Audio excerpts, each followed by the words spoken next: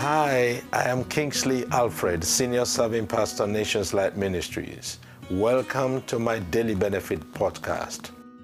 My Daily Benefit hopes to bring to us devotional inspirations, scriptural revelations, tested principles of life, transformational ingredients that boost our relationship with God and humanity, practical guiding thoughts as we navigate each day, and imparting knowledge for the upgrades of our minds and reviving truths for the edification of our spirits. Each day in life on earth is so important, precious, and best to be maximized. A day is limited to 24 hours, within which are many voices and many choices.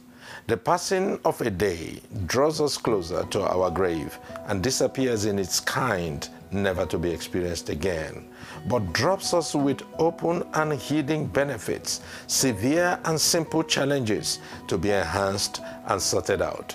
And so, the Bible says, take no thought of tomorrow. Tomorrow will take thought for the things of itself. Enough for the day is the evil thereof. Matthew 6:34. Each day might come with enough severe or simple challenges, but blessed be the Lord who daily loads us with benefits, even the God of our salvation. Psalm 68 and verse 19.